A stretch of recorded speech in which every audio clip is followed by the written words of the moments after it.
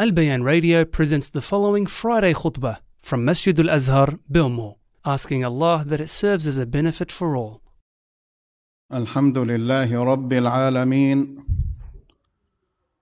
والصلاة والسلام على رسول الله المبعوث رحمة للعالمين. اللهم لك الحمد كما ينبغي لعظيم وجلالة عظمتك. اللهم لك الحمد في الأولى وفي الآخرة. اللهم لك الحمد كله، فالحمد لله رب العالمين. وأشهد أن لا إله إلا الله وحده لا شريك له، وأشهد أن محمدًا عبده ورسوله. يا أيها الذين آمنوا اتقوا الله حق تقاته ولا تموتن إلا وأنتم مسلمون. يا أيها الناس اتقوا ربكم الذي خلقكم من نفس واحدة وخلق منها زوجها وبث منهما رجالا كثيرا ونساء، واتقوا الله الذي تساءلون به والأرحام إن الله كان عليكم رقيبا. يا أيها الذين آمنوا اتقوا الله وقولوا قولا سديدا يصلح لكم أعمالكم ويغفر لكم ذنوبكم، ومن يطع الله ورسوله فقد فاز فوزا عظيما. أما بعد، فإن أصدق الحديث كتاب الله، وخير الهدي هدي محمد صلى الله عليه وآله وسلم، وشر الأمور محدثاتها، وكل محدثة بدعة، وكل بدعة ضلالة، وكل ضلالة في النار. يقول الله جل ثناؤه: وقل جاء الحق وزهق الباطل إن الباطل كان زهوقا. وننزل من القرآن ما هو شفاء ورحمة للمؤمنين ولا يزيد الظالمين إلا خسارا.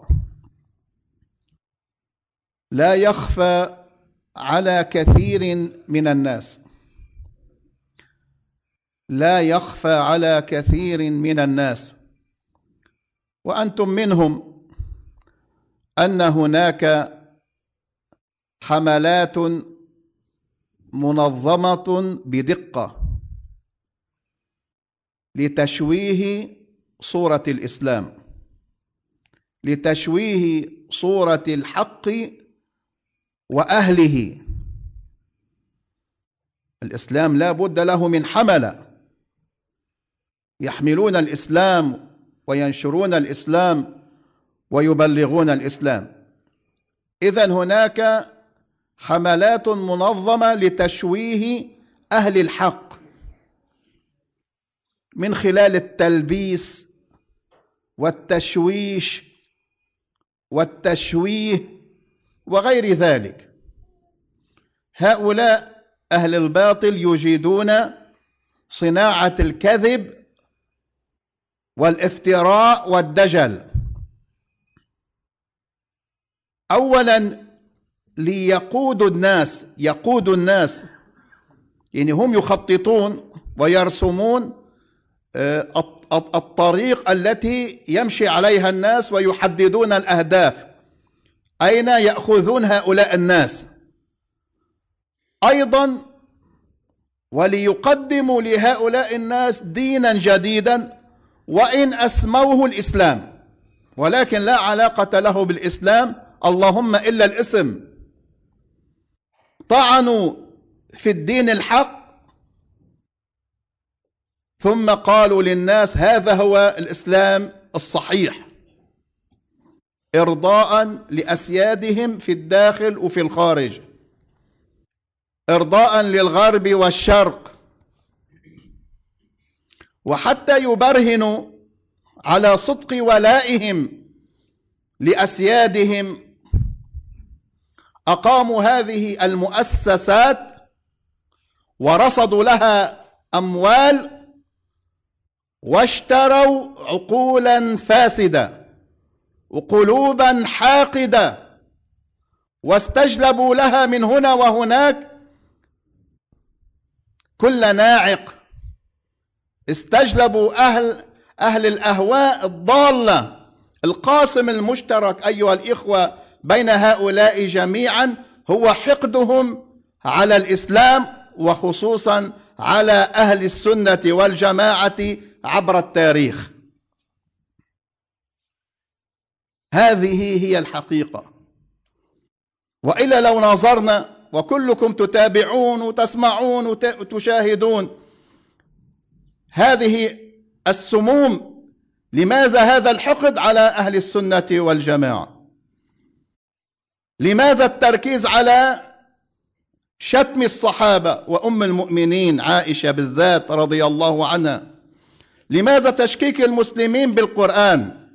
لماذا تشكيك المسلمين بصحيح السنة كالبخاري وغيره؟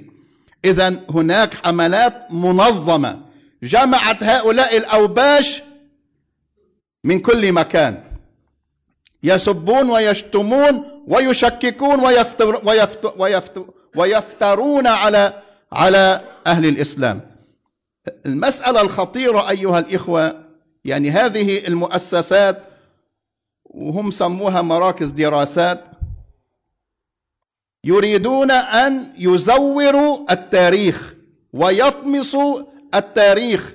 يا أخوان أيها الإخوة الكرام، تاريخ عمره 1443 سنة، وبعد أسبوع بيصير 1444 سنة، أضيفوا أيضا 13 سنة، 1457 سنة.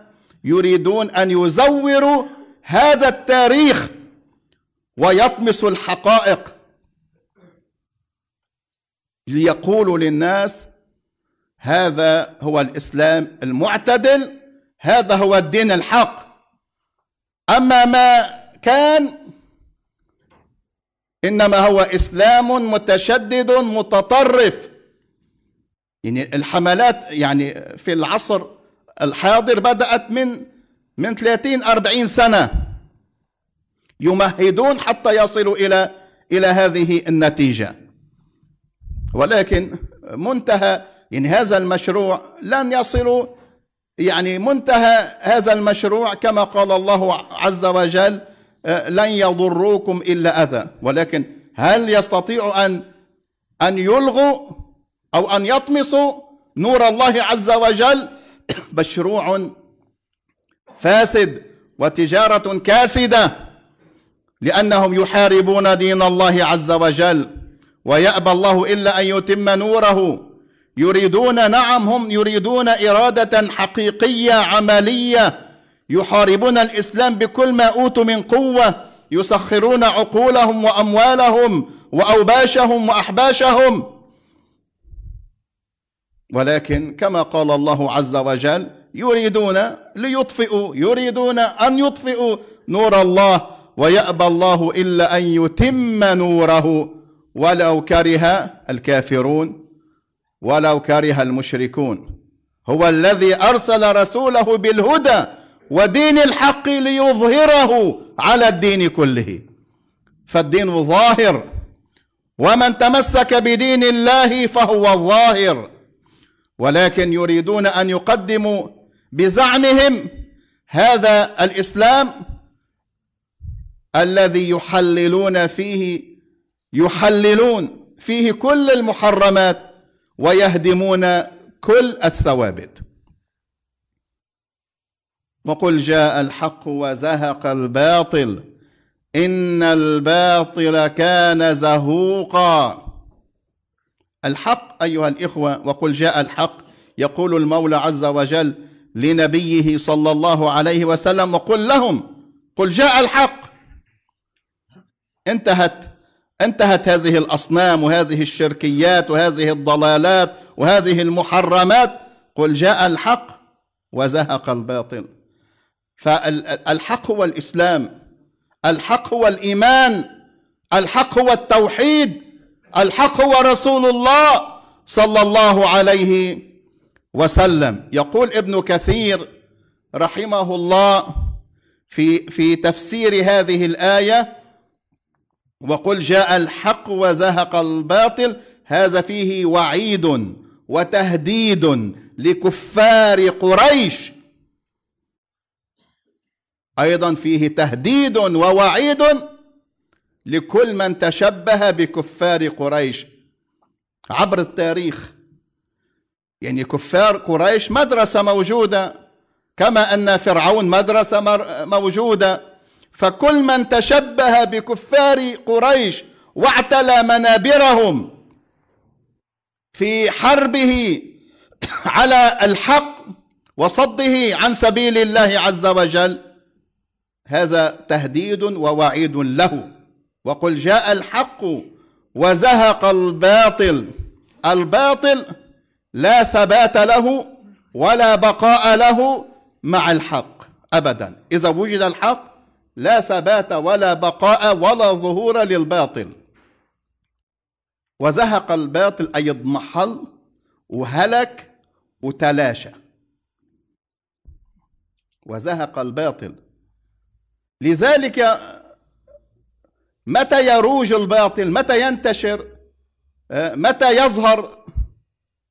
متى يظهر هؤلاء؟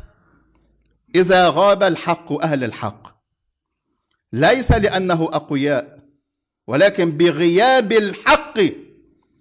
لذلك ليس عبثا أيها الإخوة، ليس عبثا ولا لعبا ولا لهوا من هؤلاء أي أهل الباطل إسكات أهل الحق بقتلهم أو سجنهم أو نفيهم أو توريطهم بملفات خطيرة لإسكاتهم، أو بالمال أو بالجاه والمركز أو بالشهوات والشبهات.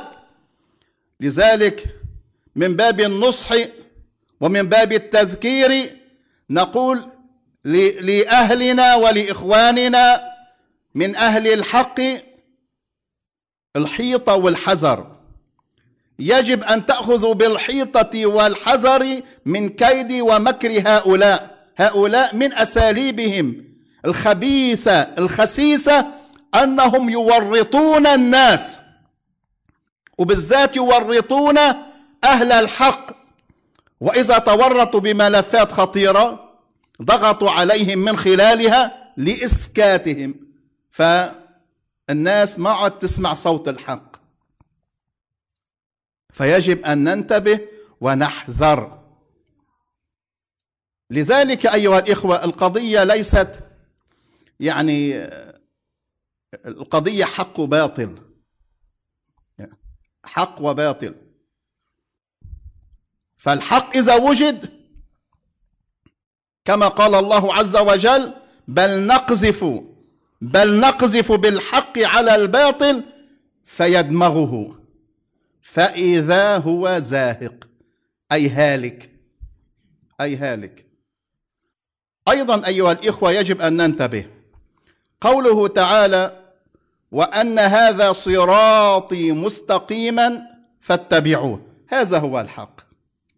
وأن هذا صراطي مستقيما فاتبعوه ولا تتبعوا السبل. نهي وتحذير وتنبيه: ولا تتبعوا السبل فتفرق بكم عن سبيله، ذلكم وصاكم به لعلكم تتقون. من أساليب وسياسة أهل الباطل أنهم يعملون هنا على السبل من باب التزيين والزخرفة. لماذا؟ يعني يتواجد أهل الباطل على تلك السبل التي قال عنها رسول الله صلى الله عليه وسلم: ما منها على كل سبيل منها شيطان يدعو إليه. فأهل الباطل هنا مع الشياطين عملهم الزخرفة، يزينون ويزخرفون ليخدعوا الناس، والناس تخدع إذا غاب أهل الحق وصوت الحق وغاب الهدى. الناس تخدع لأنها الناس ليسوا محصنين بالحق فيخدعون الناس.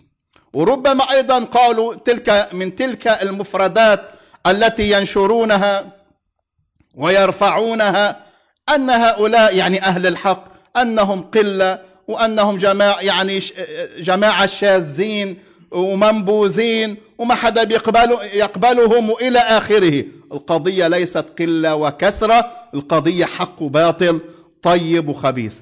والله يقول: قل لا يستوي الخبيث والطيب ولو أعجبك كثرة الخبيث. ولو أعجبك، هذا الميزان خاطئ. ولو أعجبك، يجب أن تعود إلى الميزان الحق، إلى الدين الحق، إلى الإسلام الحق، إلى القرآن والسنة. أقول ما تسمعون وأستغفر الله لي ولكم فاستغفروه إنه هو الغفور الرحيم. الحمد لله حمدا كثيرا طيبا مباركا فيه. اللهم لك الحمد كما ينبغي لجلال وجهك وعظيم سلطانك. وأصلي وأسلم على المبعوث رحمة للعالمين، على سيد ولد آدم سيدنا محمد صلى الله عليه وآله وسلم. اللهم اجعلنا من أهل سنته، من المتمسكين بسنته والناشرين لها، المبلغين لها، المدافعين عنها، برحمتك يا أرحم الراحمين، برحمتك يا أرحم الراحمين. أيها الإخوة الكرام، أمام هذا الواقع وهذه حرب شرسة مفتوحة، خصوصا في هذه الأزمنة والأمكنة، حرب مفتوحة، كل الخيارات مفتوحة. أين العصمة؟ أنت تريد العصمة، تريد العافية لدينك، قبل أن أقول تريد العافية لنفسك، لجسدك ولأولادك ولمالك، تريد العافية لدينك. ونحن كما تعلمون علمنا رسول الله صلى الله عليه وسلم، وهذا من أعظم الأدعية، أن نسأل الله العافية. اللهم نسألك العافية في ديننا وآخرتنا، وفي ديننا ودنيانا وأهلنا ومالنا. ولكن انتبهوا، دينك اليوم يتعرض لحرب مركزة ومنظمة بمعلومات كاذبة لتضليلك ولإخداعك، يخدعوك حتى تخدع لهم من خلال هذه المعلومة. يعملون هنا مراكز الدراسات اليوم، حربهم من خلال المعلومة، يسيطرون عليك من خلال المعلومة. إذن أين العصمة؟ وأين الحل؟ وحصنك الحصين، كيف تدافع عن دينك وعن نفسك؟ وكيف تدفع هذه الشبهات؟ وكيف تحصن نفسك حتى لا تخدع بهذه المعلومات الكاذبة؟ وأين الشفاء؟ وأين العلاج؟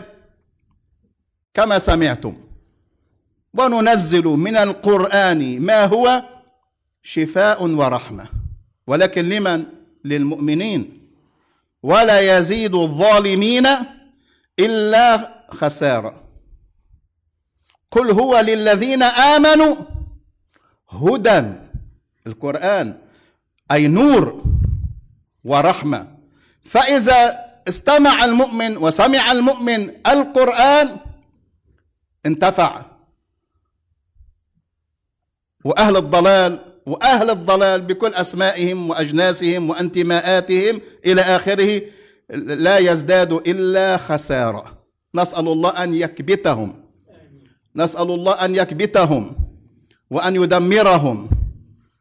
نسأل الله عز وجل بأسمائه الحسنى وصفاته العلى أن يخسأهم وأن يجعل كيدهم تدميرهم.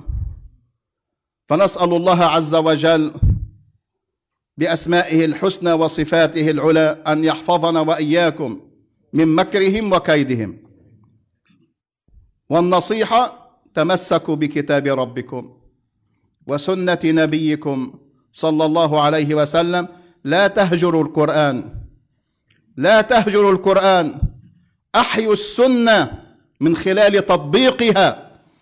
لا تهجروا مجالس العلم، لا تهجروا مجالس الصالحين. أنتم في زمن من أخطر الأزمنة، الشياطين والذئاب أحاطت بنا من كل جانب، فمن شرد عن قطيعه خطفته هذه الوحوش وهذه الذئاب. إن الله وملائكته يصلون على النبي يا أيها الذين آمنوا صلوا عليه وسلموا تسليما. اللهم صل على محمد وعلى آل محمد كما صليت على إبراهيم وعلى آل إبراهيم إنك حميد مجيد. اللهم بارك على محمد وعلى آل محمد كما باركت على إبراهيم وعلى آل إبراهيم إنك حميد مجيد. اللهم نسألك من الخير كله عاجله وآجله ما علمنا منه وما لم نعلم، ونعوذ بك من الشر كله عاجله وآجله ما علمنا منه وما لم نعلم. اللهم إنا نسألك الجنة وما قرب إليها من قول أو عمل، ونعوذ بك من النار وما قرب إليها من قول أو عمل. اللهم إنا نسألك من خير ما سألك منه عبدك ورسولك محمد صلى الله عليه وسلم، ونعوذ بك من شر ما استعاذك منه عبدك ورسولك محمد صلى الله عليه وسلم. اللهم إنا نعوذ بك من العجز والكسل والجبن والبخل وغلبة الرجال. اللهم إنا نعوذ بك من العجز والكسل والجبن والبخل وغلبة الدين وقهر الرجال. اللهم نسألك الهدى والتقى والعفاف والغنى. يا مقلب القلوب ثبت قلوبنا على دينك، يا مصرف القلوب صرف قلوبنا على طاعتك. اللهم جدد الإيمان في قلوبنا. يا ولي الإسلام وأهله مسكنا بالإسلام حتى نلقاك وأنت راض عنا. اللهم املأ قلوبنا إيمانا ويقينا ورضا. اللهم إنا نعوذ بك من الفتن ما ظهر منها وما بطن. اللهم احفظنا واحفظ أهلنا وأولادنا وأحفادنا وذرياتنا. اللهم احفظ المؤمنين والمؤمنات والمسلمين والمسلمات. اللهم اغفر لنا ولوالدينا ولمن له فضل علينا وللمؤمنين والمؤمنات والمسلمين والمسلمات الأحياء منهم والأموات. وأقم الصلاة إن الصلاة تنهى عن الفحشاء والمنكر ولذكر الله أكبر والله يعلم ما تصنعون.